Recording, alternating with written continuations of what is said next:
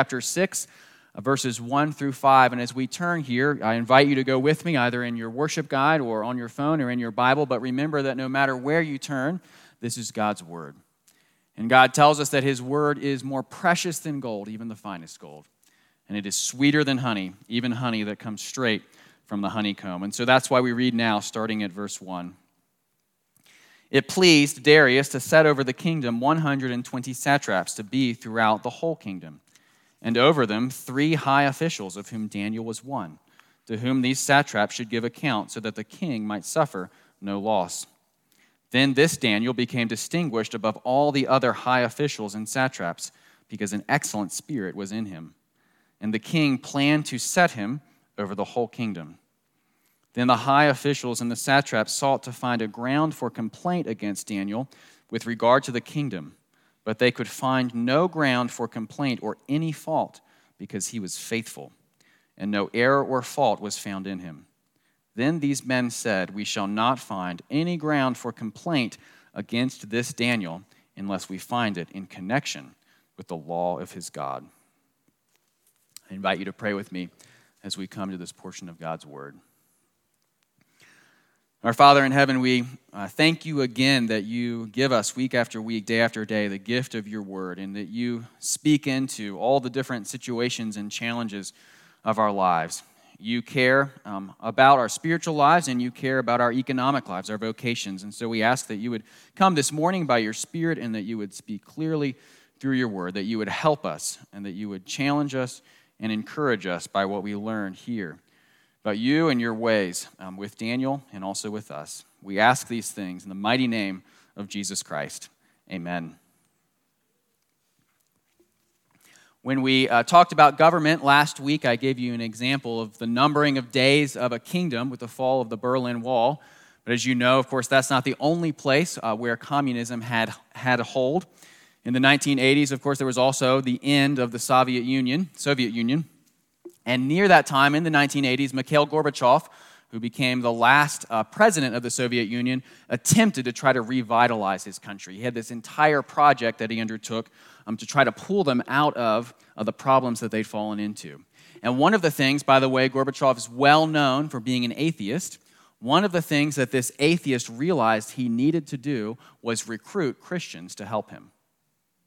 Now, this is not as well known. It's discussed in the book I mentioned a few weeks ago, Candles Behind the Wall, which talks about the role of Christians in the fall of communism.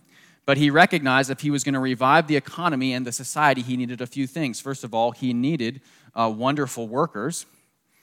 And he also needed people with spiritual strength, because even as an atheist, he understood what it was Christians could offer. He understood that there was a spiritual need, even as he also, at the same time, failed to understand it. There's a fascinating article that came out in Christianity Today in 1992 called "Praying with the KGB."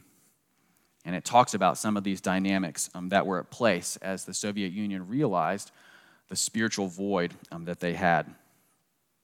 And so we have in this chapter something similar. We have a Christian working with non-Christians.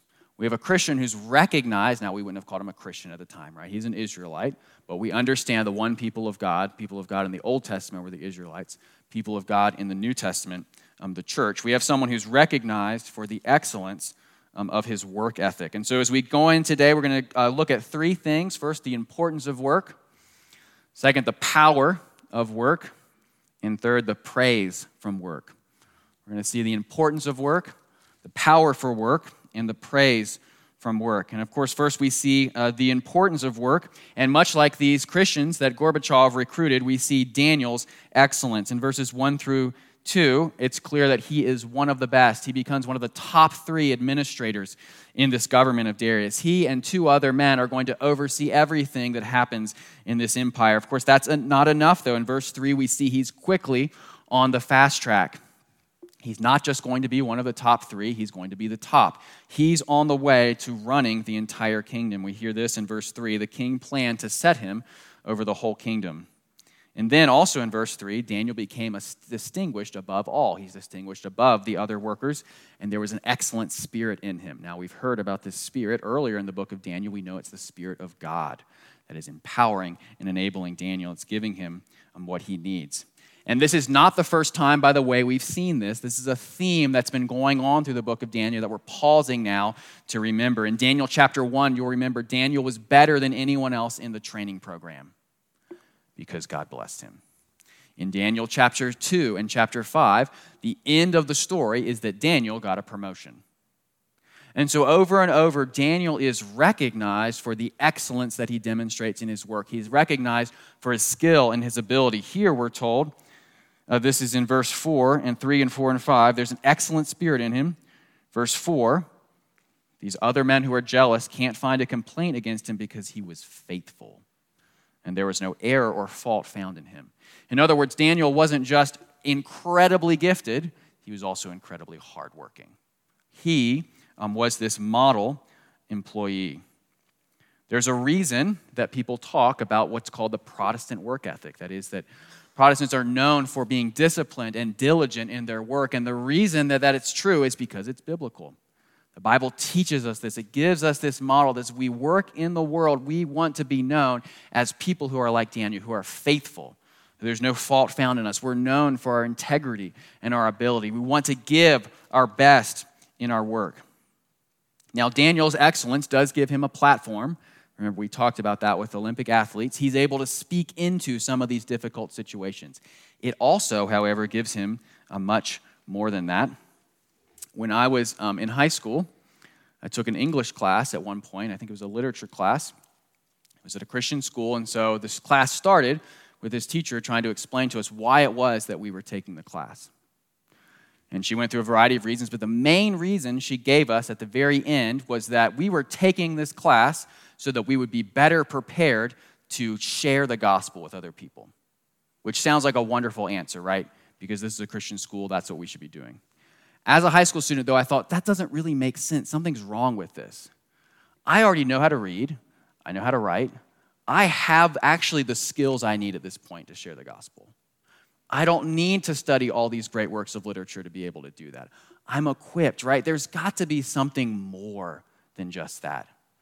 Our work can't just be instrumental only for that reason. Of course, that's what we saw earlier this morning in 1 Corinthians chapter 10, right?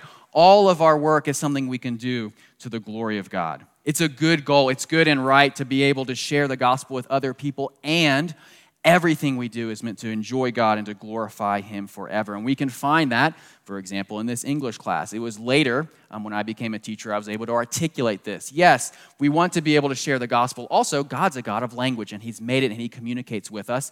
And we honor and glorify Him when we excel at that. God is a God of stories. He is honored and glorified when we understand and love and are able to tell good stories. We can glorify God in all sorts of different ways.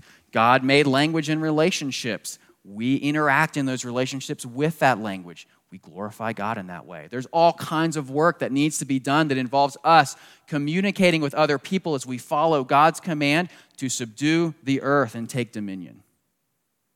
And so we see that Daniel, in his secular work, his work is good for itself. He is able to speak the truth to these kings, and he makes sure Babylon runs well.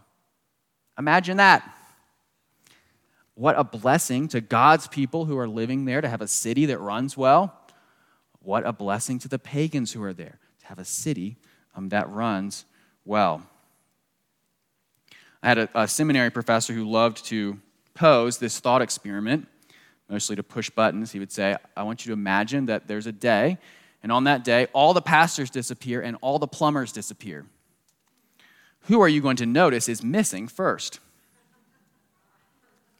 Now that I'm a few years removed, I want to ask him, imagine all the seminary professors disappear. But he was making a point about our work, right? There's all sorts of things that we do to the honor and glory of God that us as people rely on and work together in this world. And so we see here, as we're looking at the importance of work, Daniel shows us a couple things. We see his excellence, that he wants to do work well. We also see the significance of work. What he's doing matters for Babylon. What you are doing matters for Colorado Springs. It matters for this world. If you're a teacher, if you're a parent, you are developing hearts and minds that God has given our children so that they can go out and take care of the people in the world that God's given us. If you're in the military, you're doing important work to keep the wicked away from the innocent and to punish evildoers. If you're an engineer, you're using the beautiful rules that God's put in place in the universe that we've discovered to create wonderful and amazing things that help people to thrive and flourish. And we could go on and on. Daniel is an example of what it looks like for our work to glorify God in all sorts of ways, in all sorts of areas. And so we can embrace our work, right, as something that's good. When we get up on Monday, it's not somehow wildly disconnected from Sunday. We'll talk about that a little bit more in a minute. But that's the way we can think about these things if we're in the workplace. Now, not all of us find ourselves receiving a paycheck. We can still think of the things that we do throughout the day as what honors and glorifies God. Remember, I mentioned earlier, teachers and parents, as we're raising up our kids, we're helping to grow and develop and nurture the minds that God's given them. We're enabling them to go out and follow after God's mission and his ways. Now, I'll also say this to you kids. Some of you don't have jobs. And your parents hope and pray that one day you will. And so I want you to think about this. As you think about future work, the time to prepare is now. Daniel didn't just wake up one day when he was 18 and he was suddenly excellent at these things, right? We can assume that Daniel, when he was living with God's people before there was an exile, that he was being raised to be diligent and faithful, that he trusted what he was told and the things that he needed to learn and do. When I was a teacher, one of the challenges of being a teacher, and this is related to the challenges of youth, is that the people you teach don't always understand how important it is for them to learn it. And you try, right? You want to convince them and urge them and persuade them that this is something worthwhile. You want to do the best job you can at that. Also, at some point, you need to do what I began to tell some of the high school boys that I worked with. You just need to shut up and sit down. And do the work that you have in front of you and trust that even though you may not understand why it's valuable, you have the humility to work at it now. One of the challenges of being young, whether you're a child or a young adult, is that it's difficult to connect present actions to future consequences. That's part of why we need older people in our lives. They have a view of the lifespan more than we do. They can say, look, I know this doesn't seem important now. It will be important one day. You just need to trust me. You do not have wisdom yet. You will one day. Prepare for that day now. So whether we're people who have work or people who look forward to work, we can look at Daniel and his example. This is also something that we can talk about and model as families. When I was growing up, one of the things that my mother would do all the time is she would say to my brothers and I, two older brothers, she would quote Proverbs 22, verse 29 to us. And it says this, do you see a man who's skilled in his work? He will serve before kings. He will not serve before mere men. And then she would turn to us and she would say, and you see your father. Your father is skilled in his work. He serves before kings. What was my mom doing? She was doing a few things. First of all, she was communicating to us, I, as your mother, am very proud of your father. You should be proud of him as well. Also, look at your father's diligent work. You also should aim and strive to be diligent workers. Be proud of him. Be like him. Work hard. Children can also take pride in the work of their parents. Proverbs 17, verse 6 tells us that the glory of children is their fathers. There's something about looking at the generation that's ahead of us, seeing them as examples, and spurring them on. Remember when we were in Daniel chapter 1, I talked about the fact that God gives people favor. As families, we can be praying that our parents who are in the workplace would receive favor. That's something we can embrace together, that they would have wisdom. I don't want to get ahead of myself here, but next week we're going to look at prayer. And in Daniel chapter 2, Daniel thanks God for the wisdom he gave him. And so there's some practical things for us as a church, as families, as we think about work, both our vocation and the vocations of people who we love. Now remember, on Easter, I told you that story about my dad giving us a percentage of his bonus as children. He was teaching us a few things. One was that we are in this together as a family. my work is not disconnected from you. This is something that we as a family, as part of our mission that we're accomplishing together. We are all part of the same team. We can also pray for those who are young in our congregation, that God would grow them up and give them work that has purpose and power. He'd be giving them the opportunities and the education and the resources that they need now to prepare them for everything that they have ahead of them. Kids, I told you, now's the time to prepare. It's also good and right to aspire for meaningful, significant, powerful work. God's made us like that. He's made us to work. That's a wonderful thing to desire. It's a wonderful thing to want and to work for and to pray for. And so as we're looking at the importance of work here as we study Daniel, I'm getting at two things here. I'm getting at the excellence of work, the significance of work.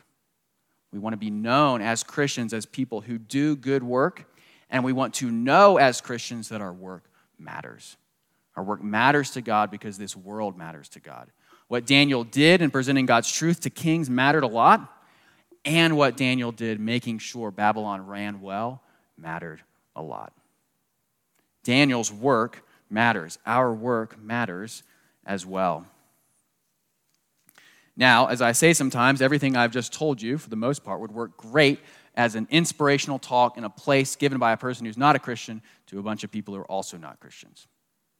And so we have to ask, what is uniquely Christian about our view of work? Some of it is what we've already talked about, the fact that God's created this world. He's given us commands to go forth, to be fruitful, to multiply, to subdue the earth, to have dominion. I'm taking that from Genesis chapter 1, especially verse 28. Another element, though, is what we see next year. We've seen the importance of work. We also see the power of work. Work matters.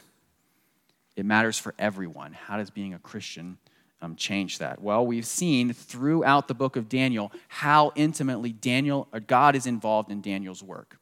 Chapter 1, God's the one who gives Daniel favor in the eyes of the people who he works with. Okay? Daniel chapter 1, again, Daniel and his friends are more excellent than anyone else. Why? God's the one at work. He's giving them the wisdom they need. God is supernaturally empowering them, enabling them to do good work. We see that later in the book as well. Over and over, we hear this phrase, the spirit of the gods is in you. Daniel chapter 4, Nebuchadnezzar says, I know the spirit of the gods is in you. Later, Daniel chapter 5, the queen is telling Belteshazzar about Daniel, reminds him he has the spirit of the holy gods in him. Belteshazzar comes to talk to Daniel. Oh my, you have the spirit of the holy gods in you. Over and over, we see that God gives Daniel favor. He also gives Daniel wisdom and skill. And so it's not simply that Daniel's a good worker, but Daniel is someone who receives God's blessing and his favor. Remember, I mentioned earlier, too, in Daniel chapter 2, we see Daniel's prayer. He thanks God for the things he's given him, the success that he's given him. Then finally, God gives Daniel longevity. I pointed this out at the beginning of chapter 1. It shows up in other chapters as well. Kings come and go. Daniel remains. God maintains Daniel, preserving him, keeping him where he's at. And so we see it's not just that Daniel works hard and he's diligent. That by itself would not be enough. Daniel has God's favor and his help. It would be simply moralistic, right, if I just told you, look at Daniel. He's such a great example. But it's so much more than that. Look at Daniel as God uses his work in a powerful way. In other words, God is the one who gives purpose and power to our work. He is the one who makes it meaningful. He's the one who makes it powerful. God is the secret to Daniel's career success. God's the one who's at work raising him up in the ladder. So it's good and right for us to pray to God, right? Asking him for his help. We pray about many things. It's good and right to pray that our friends who do not know Jesus would come to know him. It is also good and right that God would give us the skills we need to glorify him in our work. It's good and right to pray that God would give us good relationships with the people we work with, knowing that God cares. He loves the work that we do in this world. And so as we think about our vocation as a church, What we do here on Sunday is not disconnected from what we do on Monday. There's not these two spheres that we exist in. But I want you to think about it in this way. It's tempting at times for people to think that their work is only to support the church. Well, I do this job, right, and I do it so that I can give to the church, and that's the work that really matters. Now, don't hear what I'm not saying. The church really matters. Now, part of why Daniel's able to stand firm and fast is because he has been raised well in the community of Israel. He's been strengthened and encouraged. He has his friends with him. Also, this is the concept I've talked about before, the church as a heartbeat. The church, when we come together and worship, this is the heart that pulls the blood all together. We come here to the lungs and we get the oxygen that we need. And then what happens at the end of the service? I give you the benediction and you get sent right back out into the world. We come together, we're reminded of what's true, God feeds us in his word, we worship him in song, and then we're sent out to do what God's commanded us to do. We're commissioned and enabled and empowered. Another way to think of it would be like this. Right before COVID, the end of 2019, the movie Ford versus Ferrari came out. It's about the 1966 Le Mans race where Ford is trying to beat Ferrari. And some of the most fun scenes are when you have the race car drivers pull in and the pit crew runs out and they're changing all the tires and they're filling up the fuel as fast as they can so the car can get back on the road. There is a sense in which that is what we do together on Sunday morning. We come in, the church is here, changing our tires and fueling us up so that we can go back out into the world for God's mission. Our work matters to God. It is not separated from the church. Both matter. We're here, our worship of God is important, and he sends us out, and we're accomplishing his mission. He is the one who gives us the power and the ability that we need to go out and serve him. That's what we see in Daniel's life. That is true of us as well. And so we have, first, the importance of work, the power for work. It's the power that God gives us. He's at work in our work. And then finally, we see the praise that comes from work. I've talked before about the concept of things that are not bad, but dangerous, right? Power. Power's not bad. It's very dangerous. Money. Money's not bad. Very dangerous. Success. Not bad. Very, very dangerous.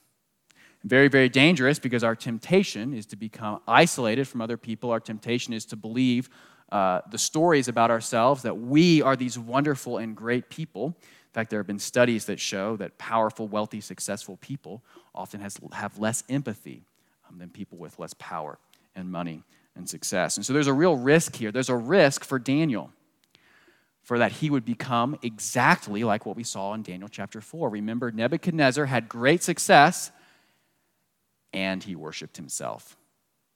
Then same thing happens, chapter 5. Belteshazzar, great success, worships himself. Daniel's secret, what is it? Great success, worships God. Daniel never forgets where the power for his work comes from. We never find Daniel congratulating himself or patting himself on the back. In fact, we see in Daniel chapter 2, verse 23, Daniel has this prayer where he thanks God for giving him what he needed to interpret the vision. He says, "To you, O God of my fathers, I give thanks and praise, for you have given me wisdom and might, and have now made known to me what we asked of you. For you have made known to us the king's matter." Daniel does this amazing thing. He interprets the king's dream. Even more than interpreting the king's dream, he knows what the dream is without the king telling him. That's chapter 2. And instead of saying, "Man, I am such a smart Israelite," he says, "Man, God has really blessed me. He has given me wisdom. He's given me skill." Praise God. And so Daniel is able to rise up above the ranks. We're not told this explicitly, but I would say God is willing to let him rise up the ranks because he knows that Daniel has the humility to handle it. In other words, Daniel's success is not dangerous to him because Daniel praises God for it. And so the same is true for us as we work in this world. There is no place in the Christian life for chest beating and self-congratulation. We give the honor and glory to God. Christians don't sing their own praises, they sing God's praises. by the way, that's one of the things we do here at the Heart that pulls us together on Sunday. We're reminding ourselves of what's true. We praise God, remembering that he's the one who blesses our work. Daniel knows where the excellence comes from.